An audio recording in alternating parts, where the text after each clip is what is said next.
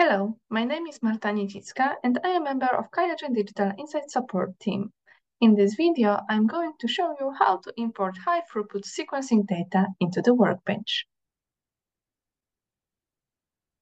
To import the data, please navigate to Import at the top of your Workbench and then select Illumina menu. A menu with various options will appear, which will allow for the selection of the correct parameters for your protocol. Most often, we will see Illumina paired and reads data. It can be recognized by the presence of two FASTQ files per sample, each file ending with R1 or R2. You can use the Reset button at the bottom of the wizard, which will restore import options to the default settings suitable for the most commonly used paired reads. So now you can see that under General Options, the paired reads option is selected. To import the paired reads, click on the Add Files button here. Here I have my paired end files, and please notice how they end with R1 or R2, suffix indicating reverse or forward read orientation. These files also include line information in their name. You can see here L001 information for the first pair and L002 information for the second pair. Sometimes samples are sequenced on multiple lines to increase coverage. It is still the same sample, as you can see at the beginning of the name, S1. We can select all of them. Click Open. Now we can see all of these reads together. And now we can select the option Join reads from different lines to combine such data. However, if we do not join lines during import, we will be still able to combine them later within the Workbench.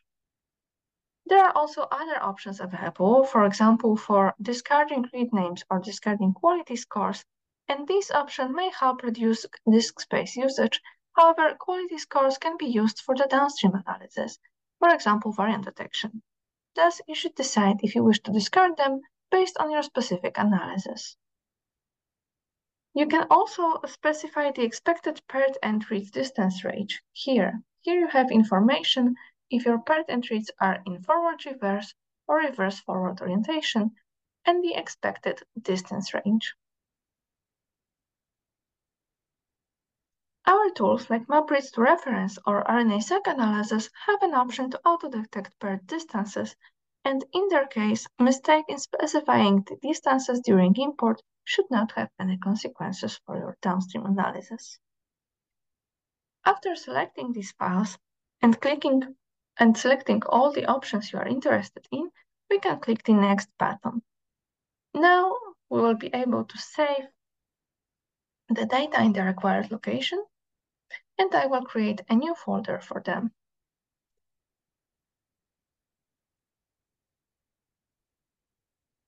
Now I can click the Finish button. Under the Processes tab, we can see if the import has finished. After the import is completed, we can go to the folder and find the imported file and open it. To find it quicker in the navigation area, you can use the option Find Results available under the small black arrow in the Processes tab. So now I can see that here is my paired data. I can open it by double-clicking on this file. And now you can check the number of imported sequences by either switching to the table view. Here on the bottom, you can click on Show Table and see how many rows you have.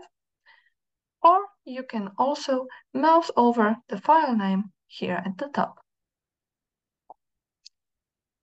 If you are not sure if your file has been imported correctly, you can go to the Show Element Info option here at the bottom, the very last one. And now, if we click on it, you can check the basic information about your file. For example, which platform has been used for sequencing, or the status if it's paired reads or not. You can also edit some parameters here. So you can click on it and change the status if the reads should be paired or not, or what the distance range is. Similarly, you can edit some information regarding the platform that was used, and so on. So now our paired end data are imported. Another possible protocol is when we have single end reads. Here, the steps are similar to the paired end reads import, but we don't have to check the paired end option. So now I will uncheck this option. The option regarding paired read information will be grayed out, and I can add single end reads. So I have only one file. And I will save it in a new folder named single reads. Again, after it is finished, I can go and find the results. And here I have my single reads data. And the final option that we are going to show here is the custom reads option. Sometimes additional index files are necessary for the analysis and are generated by the sequencing machine. For example, cell barcodes for single-cell sequencing data can be saved in the index file. Then we will have R1, R2, and I1 files that must be imported. So let me show you how these files will look like. Let me add these files, and here you see that I have 3 files, R1, R2, and I1, with the indices. In this situation, to import these reads, I have to select the custom reads option here at the bottom. It will allow us to specify a custom read structure.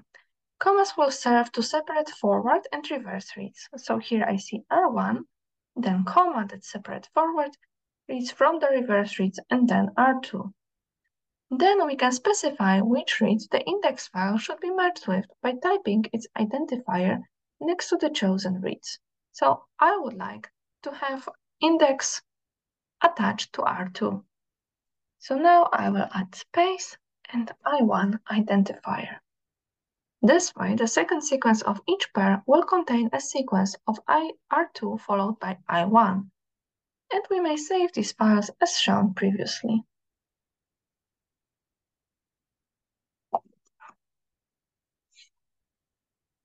And let me finish.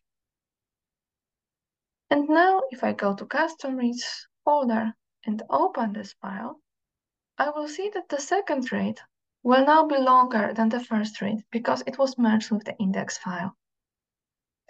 And if you need more information about Import Illumina wizard, you can always click on the Help button here at the bottom of the wizard, which will populate the manual page about this tool.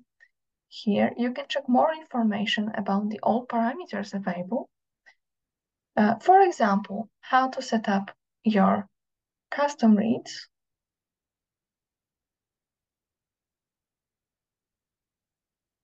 here you have a description how the custom read structure can be specified, and also about distance range and all other options that are available.